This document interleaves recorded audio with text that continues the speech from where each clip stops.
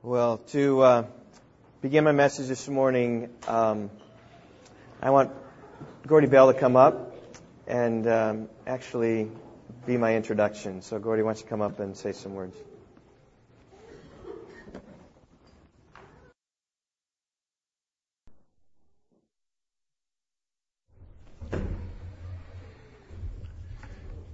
As we reach the fall season,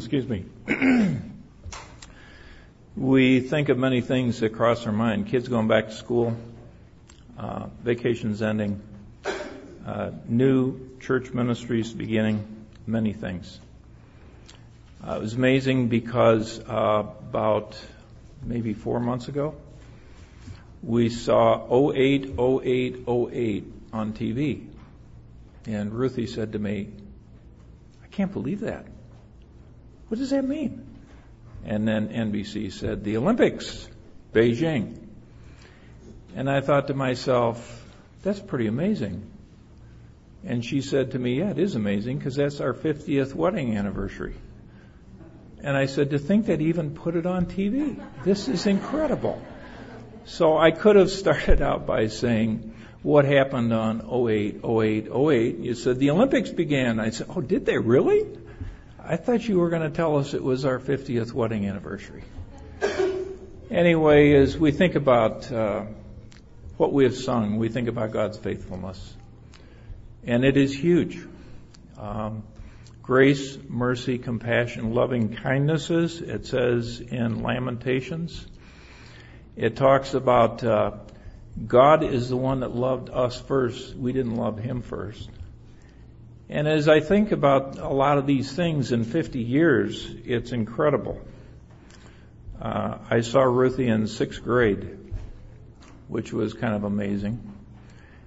And then as we met in college, I was in a class with her, and at the end of our freshman year, I was 19, she was 18. And at the time, we found out that we were greatly in love and desired to be married as soon as possible. And yet, parents had different ideas. And at the time, I can't say I thank God for parents. I did thank God for parents, but not when it came to that advice. Their advice was the best advice we could have had. So as I stand before you, I want to talk about seasons of our life. And as we think about the fall season, the winter season, the spring season, and the summer season, you can choose the one you like the most. But you'll find out in your life that there is a winter season coming. And for us, the winter season has arrived. The winter season is when things start shutting down and you start making plans that you wouldn't have made that you put off and put off and put off. And as we moved to Oregon, Illinois 8 years ago, we had no idea what was ahead. We lived in our old house 40 years. I had retired from teaching school after 35 years. We had gone through our spring, our winter, our fall, our summer seasons together, and we had thought not much about what the whole thing would mean. We spent 28 years, I suppose, in the first church that we were in after we were married. And then we spent about 14 years in another church, and then we came here, and we've been here 8 years. And I can tell you, the time flies. People say, how does it feel getting older? In some ways it hurts because you can't do what you used to do. In some ways you're wiser, so you make better decisions and not make foolish decisions. In some ways you have to start planning your future as to, well, what does all this mean?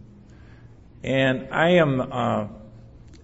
as my mother would always say, I was the baby of the family.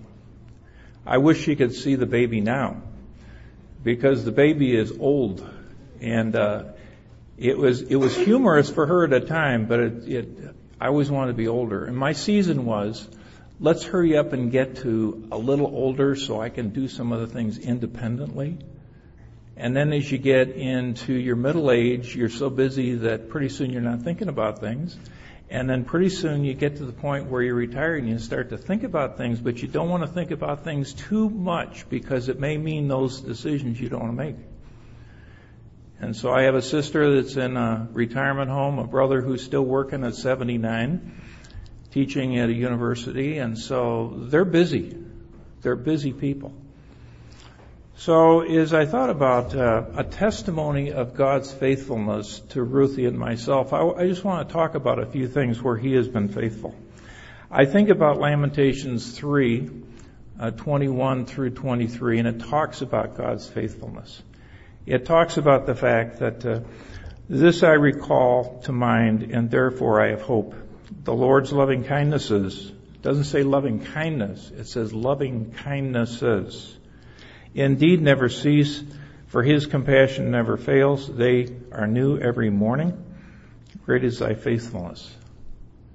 We have known that in our marriage. We have had celebrations the people have been kind to us beyond what we would believe. And all I can say is it's God alone that helped us in our marriage. God alone. We couldn't do it. If we had tried to do it, we would have failed badly. So we proclaim God alone, that He should be glorified in all of these things. Well, as I think about some of the seasons of our life, I think about Ruthie and myself meeting. I think about a long engagement. I think about having to get through school. I think about going into service. I think about my first job. I think about all of the ins and outs of those things. They're hard things. But God, in His grace, helped us through them. I think about a praying mom. I think about a praying mother-in-law. Huge. I think about the encouragement they gave us as young married people and how they're no longer around to encourage us. And our job now is to encourage others. So as I go through these things, I think, God, you are a great God. As we sang these hymns together and choruses together, all I could say is that's my testimony. That's it. I can't stand before you and say anything other than that's our testimony together. So anyway, as we have come to this part of our lives, we have pretty much since 2000 not much thought about coming all the way over to Rockford every week. But we're finding it harder. We're finding it that we do need to start to be in a local group of believers close to home. In January of this year, I said to the leadership that by September, I would like to be done so that we can move on to a church closer by and be involved with people who are close by as believers. We have some friends in Oregon now that we have known since our Wheaton days, and we've appreciated their friendship and their encouragement. And so we have pretty much decided that we need to, through much prayer, through much agony, through much counsel from the leadership, decided that we need to move on. And so in September, we will be attending a church over in Mount Morris, which is 3 miles from our house, a far difference from 35 coming this way. So we wanted to start out the time today talking about God's faithfulness, but also talking about His provision.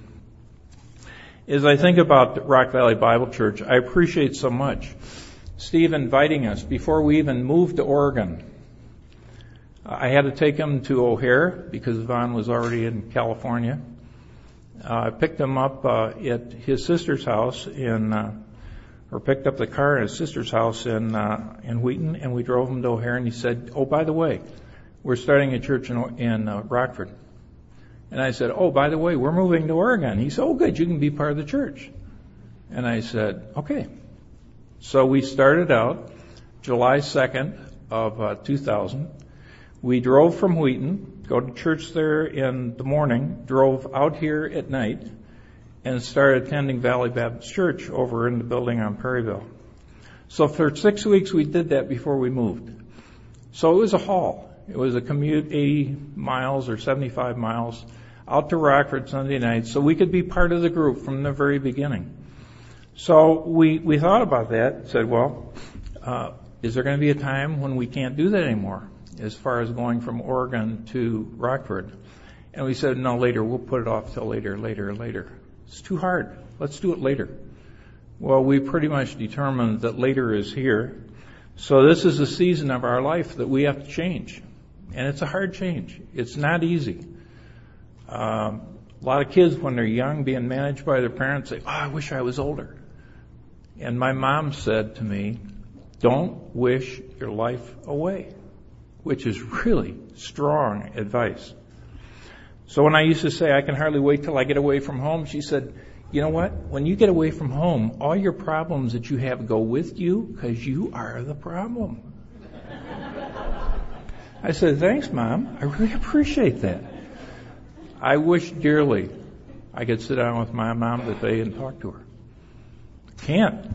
Many of you have the same situation where you'd love to sit down with people who passed on and say, I wish I could talk to them.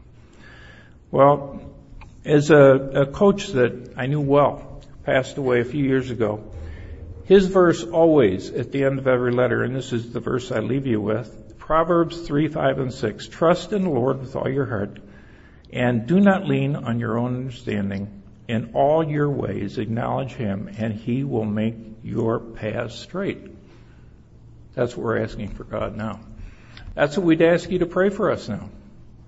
That as we've made a commitment to move on, that you would pray for us, we will pray for you. And so let me close in prayer and thank God for the years. Father, as I come before you, as we sang these hymns and choruses together, all I can say is thank you, Lord. Thank you for praying moms. Thank you for the Holy Spirit that convicted us, showing us our need of a Savior. Thank you for protecting us from the evil one for years. Thank you for a marriage that honors you, not because we're smart, but because you held it together. Pray for Rock Valley Bible Church. I thank you that this church is a church that proclaims the whole counsel of God. I pray for Steve as he continues to do that you'd strengthen him. Pray that you raise up new leadership. Father, that they would honor and glorify you in serving here at the church. We thank you for all you've done, and we trust in you for the future. We do these things in Jesus' name with thanksgiving. Amen.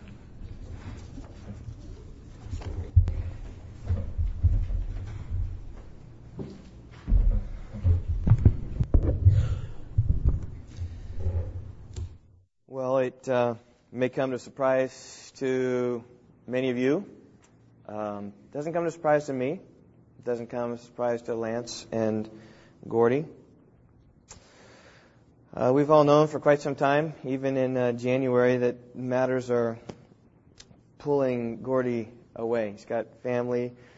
He's the pull of his age, distance from church. There's a lot of things there, and I can understand that. Let me tell a little story. When Gordy initially agreed to be an elder at Rock Valley Bible Church, talking with one of the elders at Kishwaukee Bible Church, in fact, I remember Frank Yonke, and talking about a situation in church, and Frank turned to Gordy and said, well, Gordy, could you give him a year? And Gordy's 1 year has turned into 3 years. And I knew that whole time how we were on borrowed time with Gordy and just his help for us. And I say I'm forever thankful.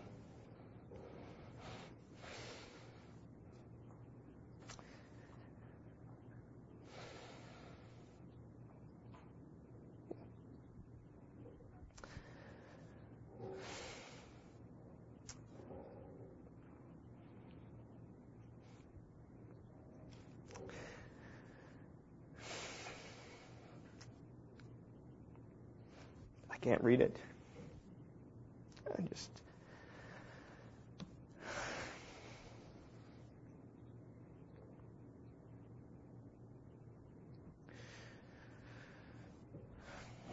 just thankful to the Lord for the years of ministry Gordy's given to church.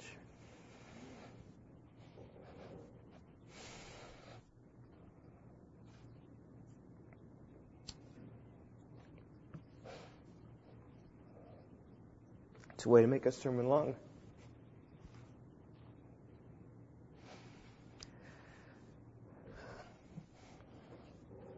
I'm not sure you understand it, but Gordy, I can't ever pay it back.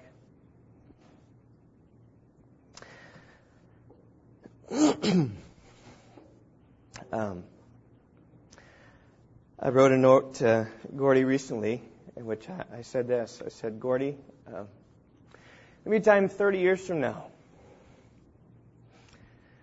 when you're long gone, unless you live to be 100 and something, and at that time you'll be worshiping the Lamb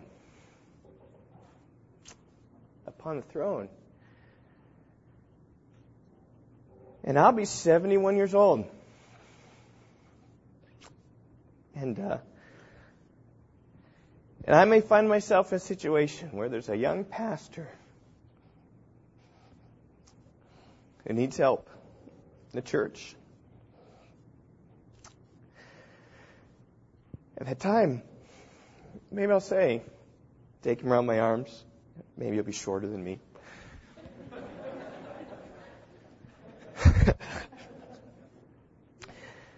Say, let me tell you a story, young man, about an old friend of mine, Gordy Bell, who came and helped me in time of need. Let me serve with you as a fellow elder in the church. Help you through a difficult time. And I'll tell him about how much I've learned from you. And by the Lord's mercy, I'll step up and help him like you've helped me.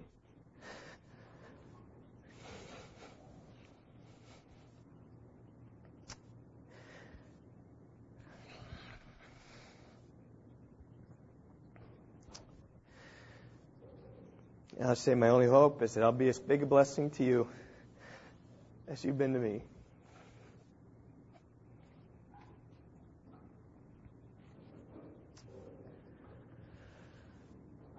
So let me pray.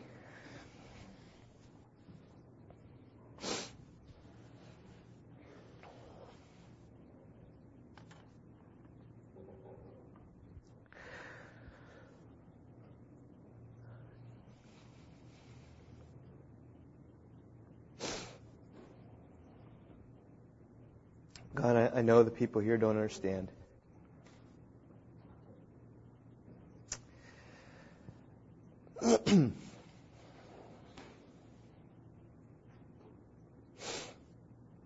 I'm not sure I understand, God. And I thank you for Gordy. I thank you for 50 years of marriage. Thank you for his devotion to his wife, his devotion to the church, having served in churches for many years. His heart to pray.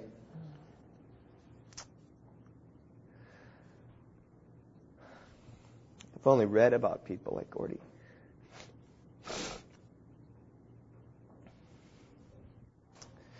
And yet he's modeled a George Mueller-like heart to trust you with all things. Thank you for his demonstrated love for people, his care for the people here, his heart for the lost, whether they be far away in Nepal or Russia or Indonesia or Kazakhstan or Germany or Israel, or whether they be as near as next door with Bob and Marcy and his neighbors. I thank you for him. We pray you'd help us. As a church, we transition away from him. God, I pray you'd help me through the message today.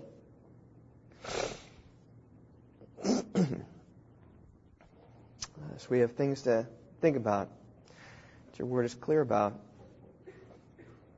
And I thank you that the sad news comes with some glad news, too. And in that we can rejoice.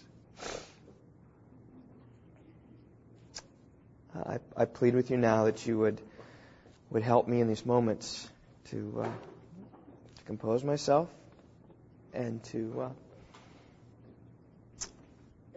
open your word, that we might be encouraged and led and taught from it. We pray in Christ's name. Amen. All right. Well, leaves us with one elder. It's not good. God never designed churches to be led by a single man. God has designed churches. They're shepherded by a plurality of godly qualified elders. And as I alluded to my prayers, bad and difficult as the news is of Gordy stepping down, I do have good news for you this morning. We have a solution to the situation. I've wanted to share this with you for quite some time, but the solution wasn't finalized until this week. And so now I can tell you and bring forth what a terrible thing it would be if we have news that Gordy was leaving without a solution. We do have one. The solution comes from Kishwaukee Bible Church, the church that planted us. They know full well the situation.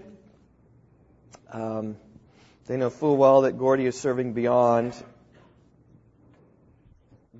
his original self-imposed time limit of just, okay, I'll give it a year, because I remember 1 year turned into 2, and now it's turned into 3. In discussing the situation with the elders at Kishwaukee Bible Church, they've offered to send one of their elders up here. Just a gift. They've offered to send Frank Yaki to come. Let me see it. They've offered to send Frank Yaki to come here on a part-time basis.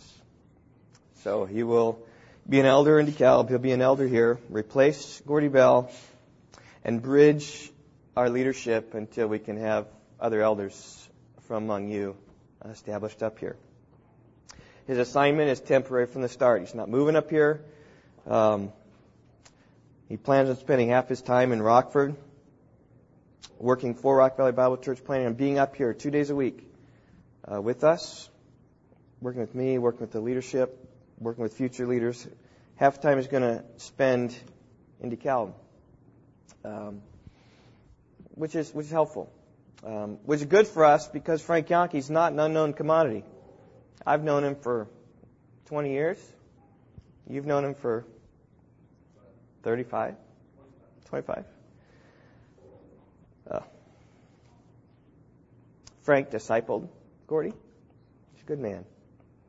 He's been here in Rockford on several occasions, preached on Sunday mornings, held several family seminars. Some of you know him really well. Some of you know of him a bit. He comes as a man of many years of experience, served on several elder boards of several churches. I think for more than 20 years. It'd be a great help to us. He was one of the founding elders at Grace Church of DuPage. He and another guy that planted Kishwaukee Bible Church. He then came out to Kishwaukee Bible Church after when we got to a point we needed some help. He came and helped us. And I feel like he's following me around. We need help, and he's coming to help us. At the end of my message, I want to give you more detail what that means. But before I give you some of the detail, I want you to realize our situation of needing help from another church isn't foreign to the experience of the Bible. In fact, the history of the early church reveals it's often the case that one church is in need of help, and help comes from another church to help them. And particularly those come from other churches who are particularly gifted and able for the right situation. And that's my message this morning, is entitled Churches Help Churches. When you read about the church in the New Testament, you see two things. First is that the churches in the New Testament are independent churches. There's no denominations in the New Testament. No hierarchical control. There aren't bishops in one place telling other churches what to take place, what should happen. Now, it's not to say denominations are bad, because denominations help in many ways combine some strength. But the early churches weren't early on. But not only were they independent, they were also interdependent. None of the churches in the New Testament stood alone. You never get to The fact that one church refuses to work with another church. You just didn't get that. You said they all were working together. They were interdependent, relying upon one another. They served one another, helped one another. And they did this not because they want to exert some type of control upon other churches, rather because they loved churches and wanted the gospel to go forth, and so put efforts into sending their best other places so as to help other churches. This is what Kishwaukee Bible Church is doing. Frank Yankee is one of their best. And sending him up here for this time to help us. They feel a responsibility having started the church. They feel a sense of need. Feel a desire to help us in our time of need. And so this morning in my message, I want to explore the idea that I describe in the New Testament about how churches help churches. You know, as you start reading Acts and you put that in your mind, you're going to see that's all over the place in the Bible. And encourage your hearts this morning. And receiving the help Frank Yankee can give is thoroughly biblical. Thoroughly biblical. Let's begin by opening to Acts chapter 11. We're going to spend a good portion of the day in Acts, some in some of the epistles. The book of Acts describes the work of the Holy Spirit, taking the gospel from Jerusalem to Judea and Samaria and to the remotest parts of the world. Through the martyrdom of Stephen, the gospel went out from Jerusalem to Samaria and beyond.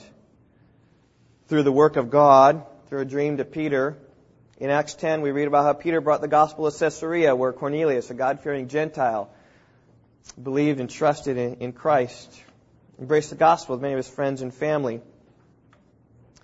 And Acts 11 starts off with a discussion of the leaders about what took place in Caesarea, because at this time in the history of the early church, a lot of it was, Christ has come for Israel, and He's come for us. And Peter went to Caesarea, a Gentile place. And Peter, why'd you go there? And what's up with this? And so Peter had to come back and report what was going on.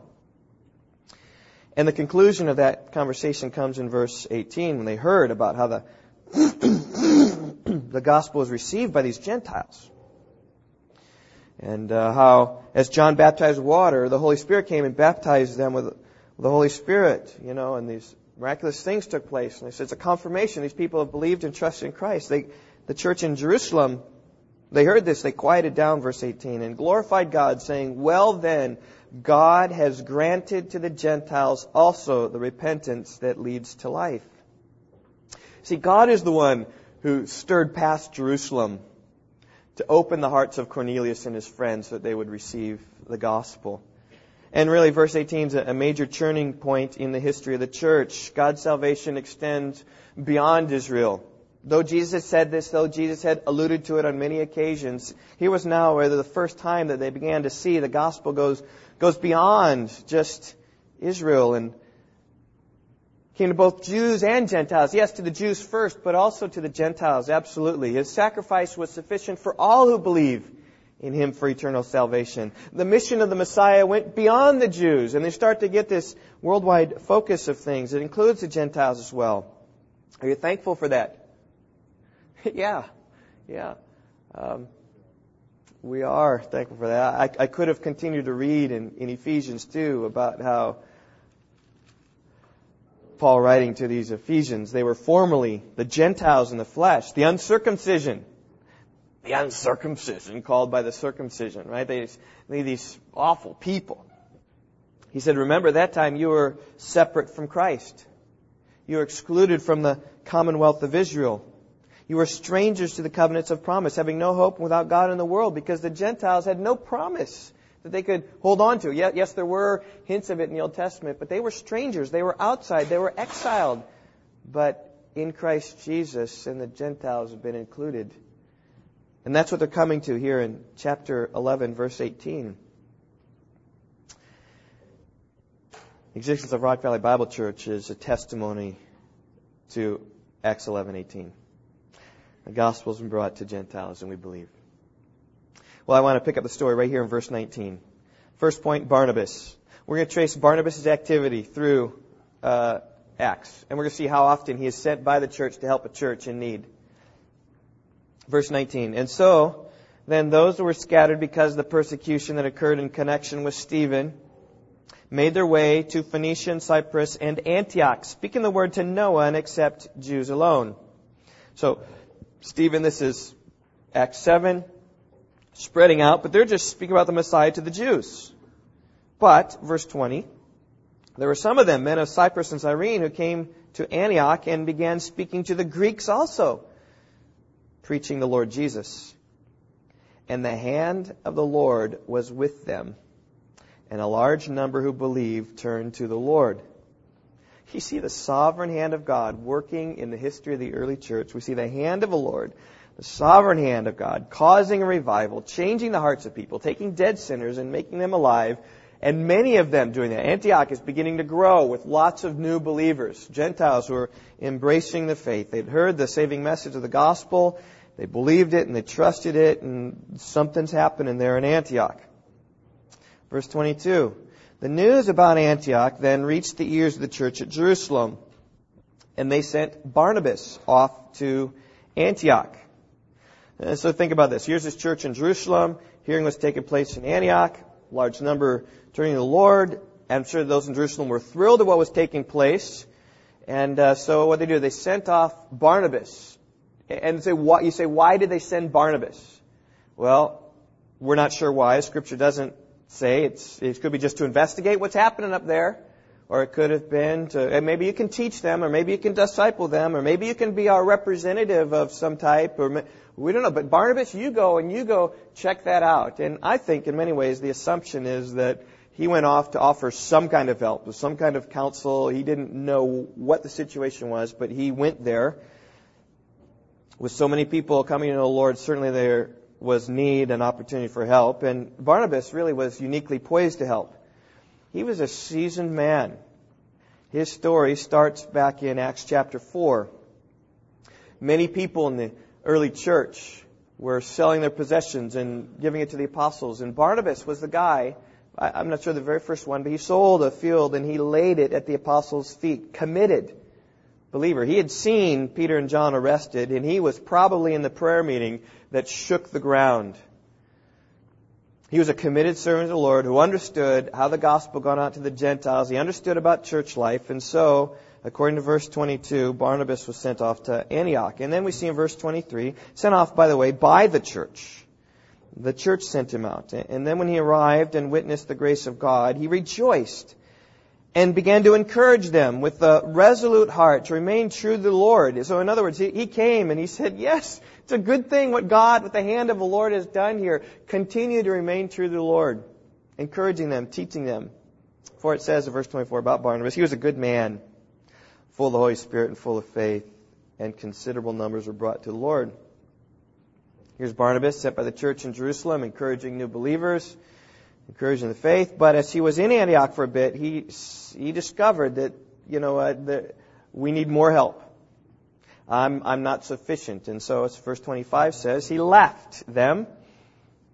But he didn't leave them because they didn't need help. He left them because they needed help. And he went to get help. He went to Tarsus to look for Saul, who was later called Paul, of course. And we'd found him. He brought him to Antioch. And for an entire year, they met with the church and taught considerable numbers. And the disciples were first called Christians in Antioch. Now, a little geography lesson. We've got Jerusalem in Israel. Antioch's about 400 miles up the coast.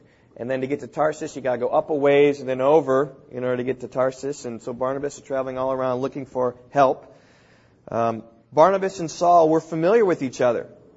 Barnabas just didn't pull Saul out of the blue. I think Barnabas looked and saw the situation in Antioch, and he said, I'm trying, but I know the perfect guy. I know the perfect guy who can really come and be a help here. I know Saul. The story with Barnabas and Saul go back a long way. You remember the road to Damascus, and Saul is on that road ready to persecute Christians there, and a bright light shines, blinds him, and the Lord speaks to him and basically sets him apart for his ministry. And he began, immediately Paul did, a dramatic conversion, being an enemy of the gospel to a friend of the gospel, and was confounding the Jews, proving that Jesus is the Christ. And when Saul came to Jerusalem, he was trying to associate with the disciples, but they were afraid, not believing he was a disciple. You just imagine, it's like It's like a magnet that's repelling people. He's coming near these Christians, and these Christians are scattering. He said, no, I'm a believer now, and they're scattering. They're thinking he's going to infiltrate them, like the KGB or something, and it was a problem. But there was one guy who really helped bridge Saul and his relationship with the church in Jerusalem, and his name was Barnabas.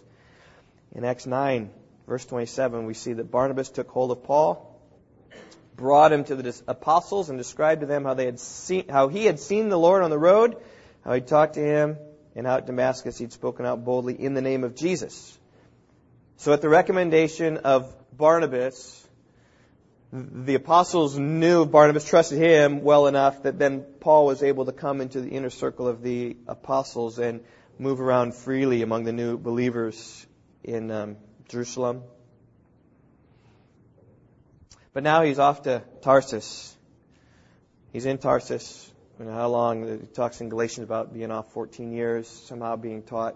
But anyway, Barnabas is coming up. This is decades later probably, coming up, finding Saul in Tarsus and saying, you got to come to Antioch. Your giftedness can really be helped and used here. And so they brought him to Antioch. It says in verse 26. He found him. He brought him to Antioch.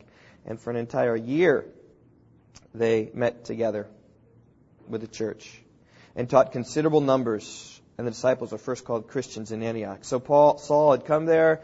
He was with them an entire year, teaching many, many people about what it means to follow Christ, teaching about the gospel, teaching about Christ crucified.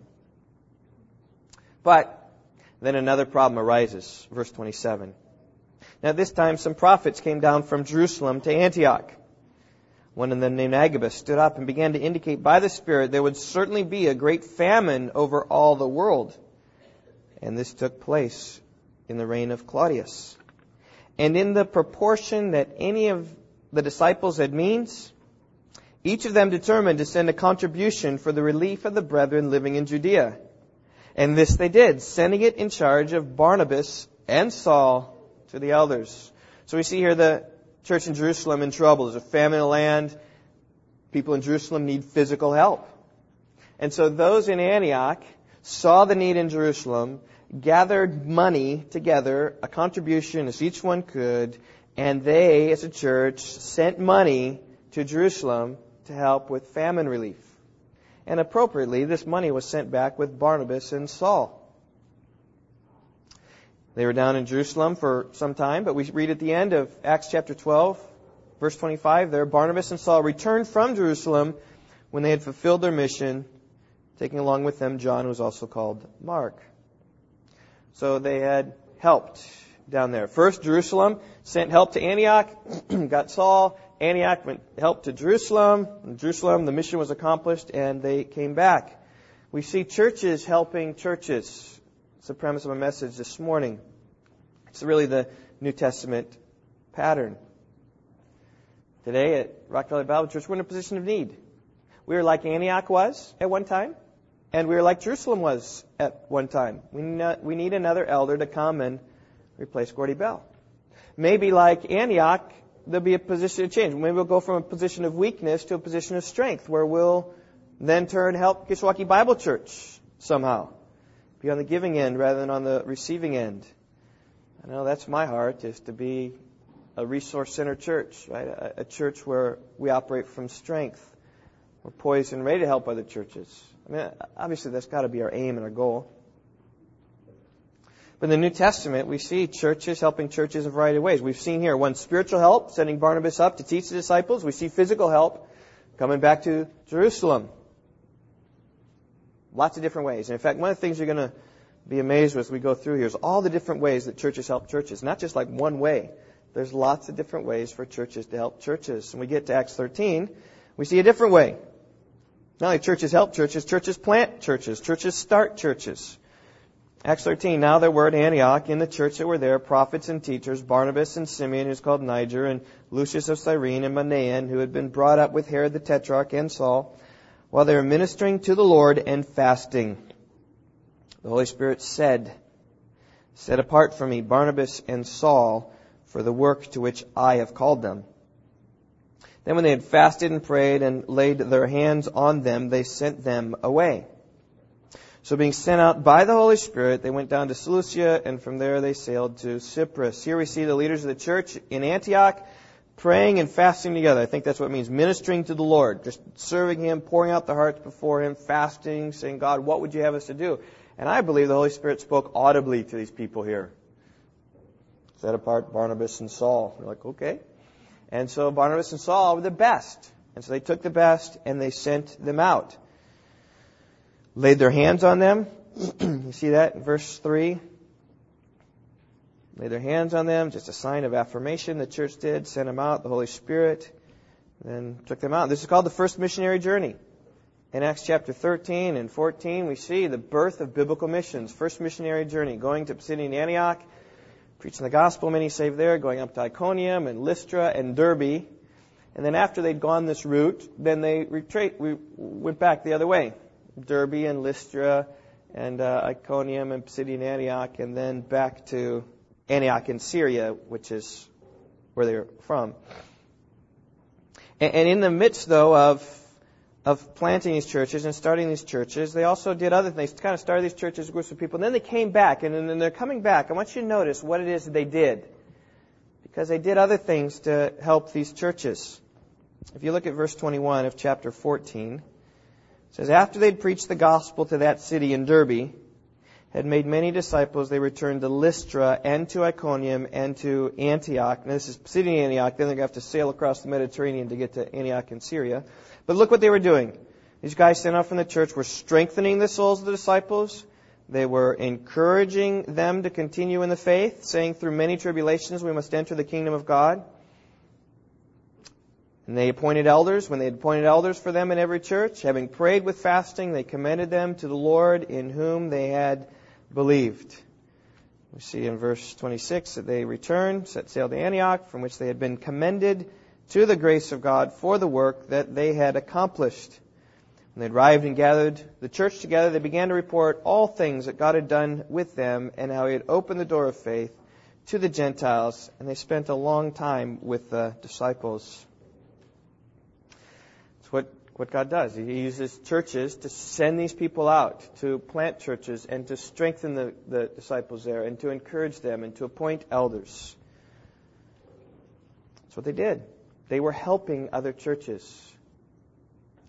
And it says there, they spent a long time with the disciples, continuing the ministry at Antioch, continuing to build a strong church so that they could do other things. Well, in the midst of that, some people came, chapter 15, came from Judea, chapter 15, verse 1.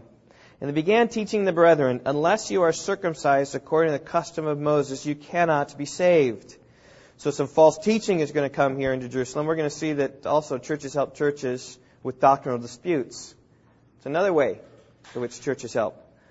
Paul and Barnabas had great dissension and debate with them. After they did that, it was the brethren who determined that Paul and Barnabas and some others of them should go up to Jerusalem to the apostles and elders concerning the issue. Now here we see in some sense the church at Antioch at a place of weakness again. There is a doctrinal dispute. They're trying to establish it. They're trying to establish it on their own. But because of the persuasiveness of these people in Judea, maybe because of the unique character of them coming from Judea and coming from Jerusalem down to Antioch, they were saying, hey, we got the authority. We can do this. And Antioch said, we need help. And so they went to Jerusalem to get the help they need. They needed some apostolic authority on this issue about whether you need to be circumcised or not to be saved. Just let me say, the work of God can't take place very long for Satan to come and try to interrupt it. And here these people were coming zealous for the law and wanting the Gentiles then to be circumcised. And this is a doctrine that Paul opposed with all of his heart. You can read Galatians or Romans. I mean, he pounds it really hard. We are justified by faith alone. We are not justified by works of a law. When you think about circumcision, circumcision is something that God commanded to do to Abraham. And people say, if you really want to be spiritual, right, you got to keep the law. But Paul opposed this tooth and nail.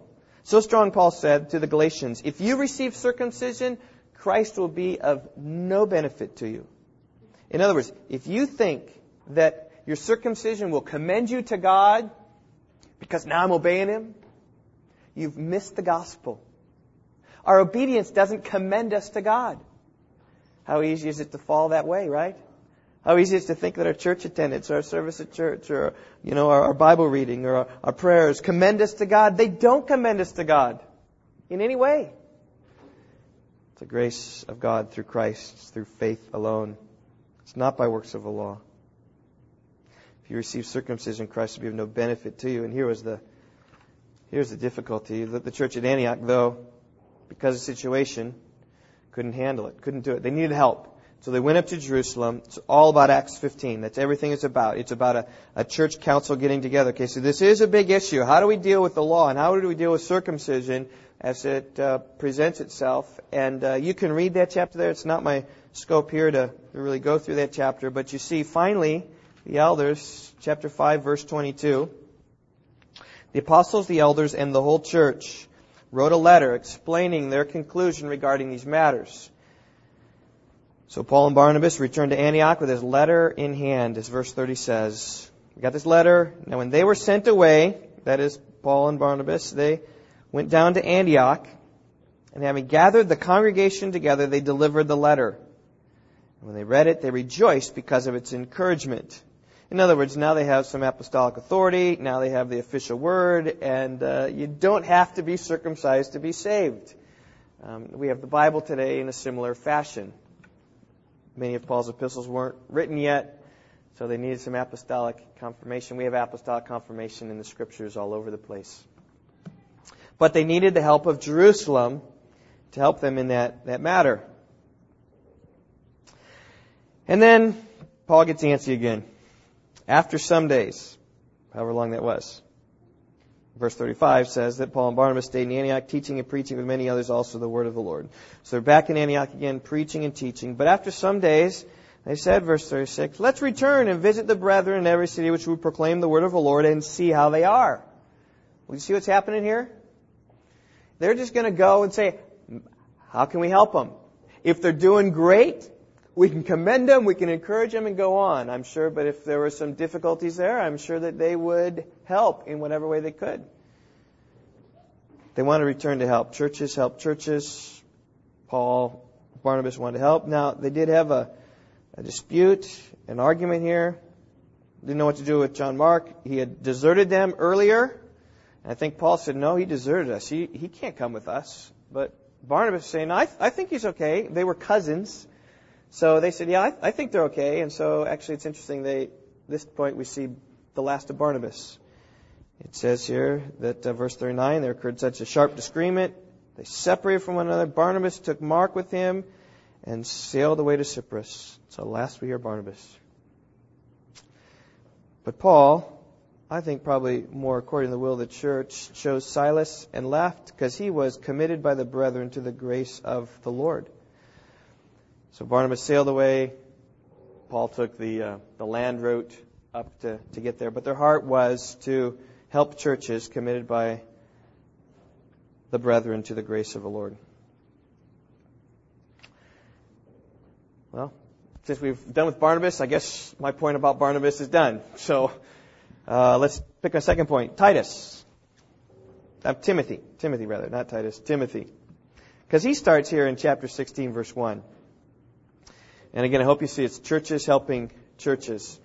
And, based on some time, I'm not going to spend as much time in Timothy as I'm prepared for, but that's okay.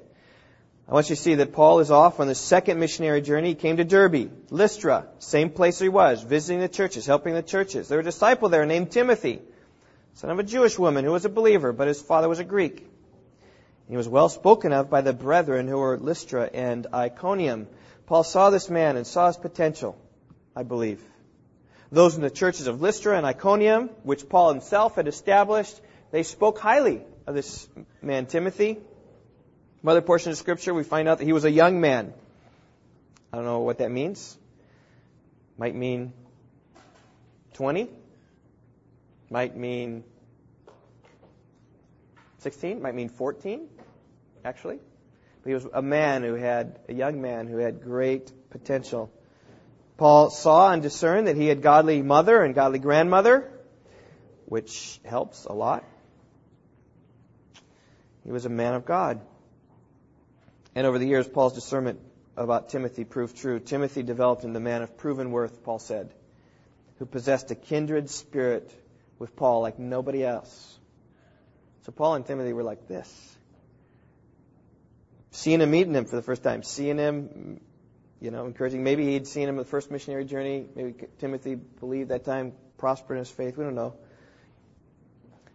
But with a great deal of confidence, we can say that as Timothy came with Paul, it was with the recommendation of the church at Lystra and Iconium. And it's interesting, through their giving up of this young, promising man, many, many other churches were helped. I mean, the ministry of Timothy is incredible. When you trace his ministry through Acts, you see him doing lots of different things. Paul's on his mission to Berea, and he's kicked out of town. But Paul's kicked out of town, but Silas and Timothy can stay behind. They're permitted to stay because Paul was the troublemaker, not them. So they taught and discipled until that was done, and then they met up with Paul in Corinth.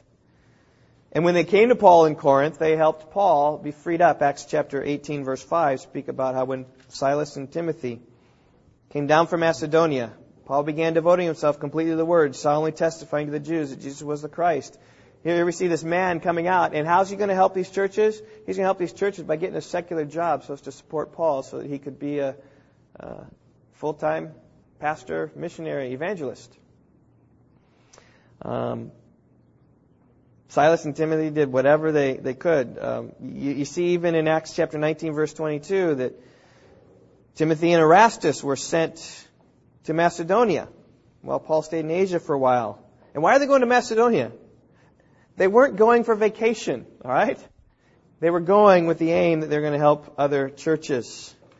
And it happened often in the early church. People are moving around, helping according to the need. And Timothy, it is really interesting with him. Sometimes his trips took like days. Well, maybe not days. Trips all the time took a long time. But maybe he's with the churches only for days, sometimes with weeks and months, and maybe sometimes for years. We don't have time now, but we could read 1 Thessalonians 3, verses 1 through 8, to find out that Paul was, I think he was in Corinth, and he was saying, how are those people in Thessalonica doing? Timothy, why don't you go? And Timothy went to Thessalonica and came back. Paul said, just now, Timothy's come back. He gives me a good report. You guys are continuing in the faith, and I'm writing 1 Thessalonians because of it. Just an information trip. How can you help that church? See what they're doing, and then come back and tell us. To Corinth, Paul sent Timothy, help him grow in Christ. He says, 1 Corinthians 4:17, this reason I sent to you Timothy, who's my beloved and faithful child in the Lord. He'll remind you of my ways, which are in Christ, just as I teach everywhere in every church. And he's going to remind you. So you almost get a sense you got some kind of teaching ministry there, some kind of discipling ministry. And you get a sense it's not just a couple days, see how they're doing. It's more to just continue to ground them, continue to tell of Christ crucified. But then another time he went to Ephesus where he pastored for years. So here was Timothy sent out to help churches as he helped Paul immensely. Well, point 3, we're going to go real fast. Epaphroditus is mentioned twice in Scripture. But let me just tell you about Epaphroditus. Epaphroditus was in Philippi, and they sent a financial contribution to Paul who was in jail. So the church helped Paul in jail by giving a financial contribution, sending him there. He ministered for a while for Paul, and then Paul sent him back with words of encouragement of what it was that was taking place with Paul. He was a perfect one to go to Philippi. And so, in fact, I think he brought the letter of Philippians to them. That was Epaphroditus. Let's go to Tychicus, number 4. This guy's mentioned 4 times in Scripture. Every time he's mentioned, he's like a messenger, bringing letters. He brought with him Colossians and Ephesians to the churches there.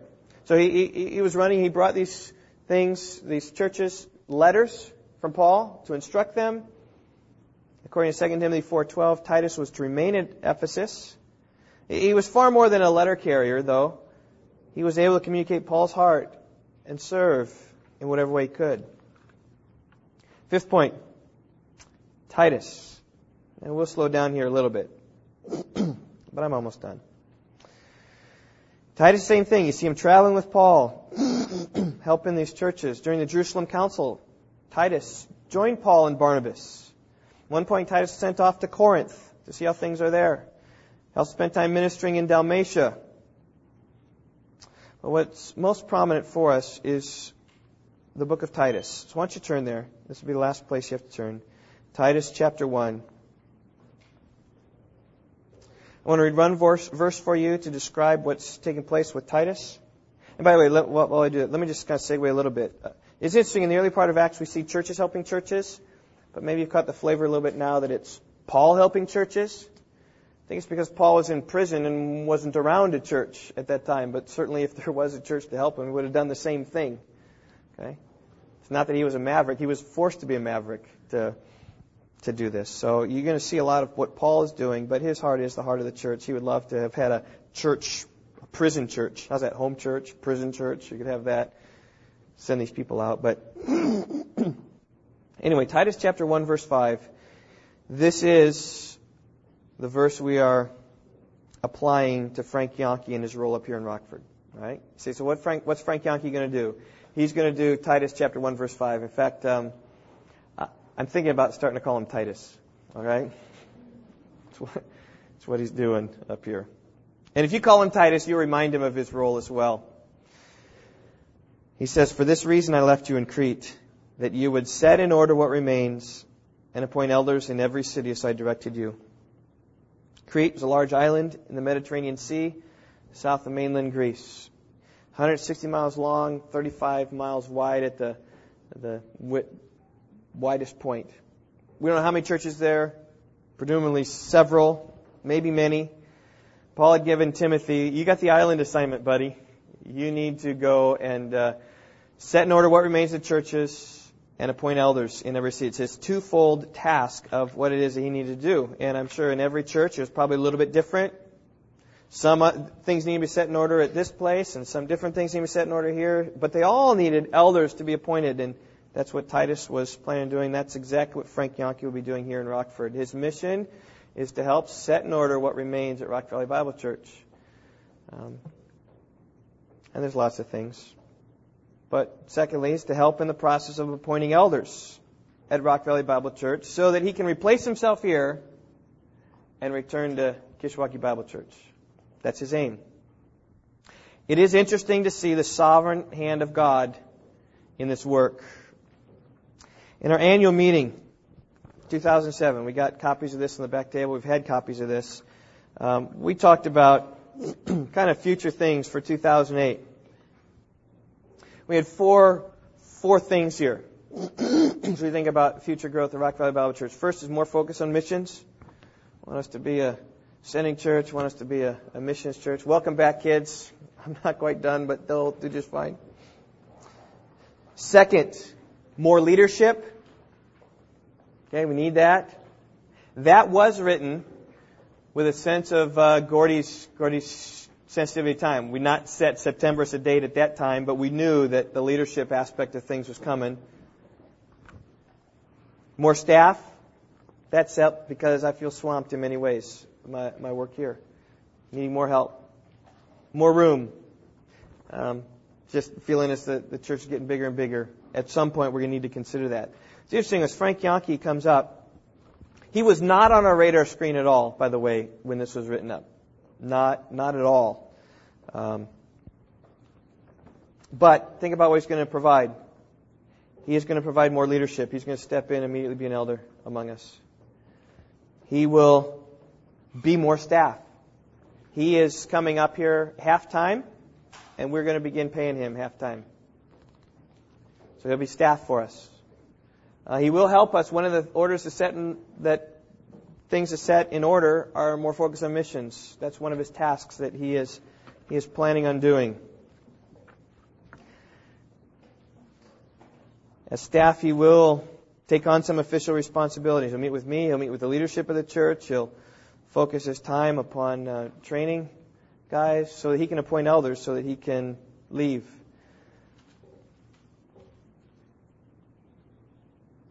Let me see where here. And I'm encouraged by God's sovereignty in that. That we're making steps towards those things, which I feel we need to make steps toward. I'm also encouraged by God's sovereignty in leading us in 1 Peter. We're 1 Peter chapter 5. Now, some of you might have been thinking, Why is he delaying getting to 1 Peter chapter 5? All right. Well, I'm delaying because some of this was spinning on my time of vacation, and we're going to get there either next week or the week after that. I'm still praying about that. But we're going to get there soon, which teaches and instructs exactly what we need to hear about elders and their purpose and their role and their function in church. And it'd be a good call then and now just to say, we need more elders among you. We need more elders. We want Frank to be up here as short as possible. We don't want this to be a 10-year thing. We want this to be a temporary thing to get back to Rock Valley Bible Church. Let me just say there are lots of unknowns about this. I don't know how everything's going to work out. I don't know the time frame it's going to work out. I haven't figured out how I'm going to adjust my schedule to work with him regularly. That will happen. I haven't fully worked through all the ways the finances will work out. I haven't fully figured out where exactly he's going to be involved in life of the church. I think he's going to come and just say what needs to be set in order. And I'm sure he'll be visiting some flocks, and he'll be visiting men's equippers, and he'll come on time with dads and boys, and he'll just kind of be around. He'll figure out Sunday mornings. He'll just kind of figure out and just say how can he help and what he can. But his aim is to really replace himself. Haven't figured out what sort of maybe office space he's going to need up here. He looks to be up here 2 things. But there's 2 things that I do know.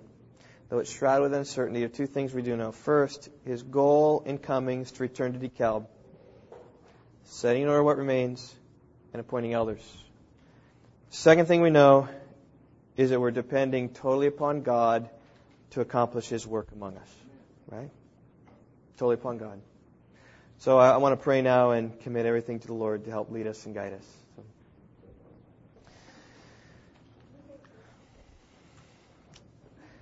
Lord, into your hands we commit these matters. And I do thank you for Frank and all he's meant to me in my life. And I thank you in advance for what he will mean to us at Rock Valley Bible Church. I pray you'd help and bless and prosper his ministry up here as he comes with a specific, focused, dedicated time. I pray that he would be a help and a blessing, that you would guide things so that when he returns to DeKalb, we can look back and reflect upon this day and rejoice in this day because of all that you have accomplished through him, through us, the church. So we need your help. And I thank you that there's a church ready and willing and poised to help us in these days. We trust these things into your hand. God, I think of the sovereign hand of the Lord which moved. You granted repentance to the Gentiles. Your hand moved to cause many converts in Antioch. You spoke about how Saul and Barnabas ought to go and do the work. In Pisidian Antioch, you appointed people to eternal life. They believed. You are working. And so we trust here today that you are working among us. We plead that you come and be obvious to us, that we might rejoice in months to come. We trust these things to you. We love you in Jesus' name. Amen.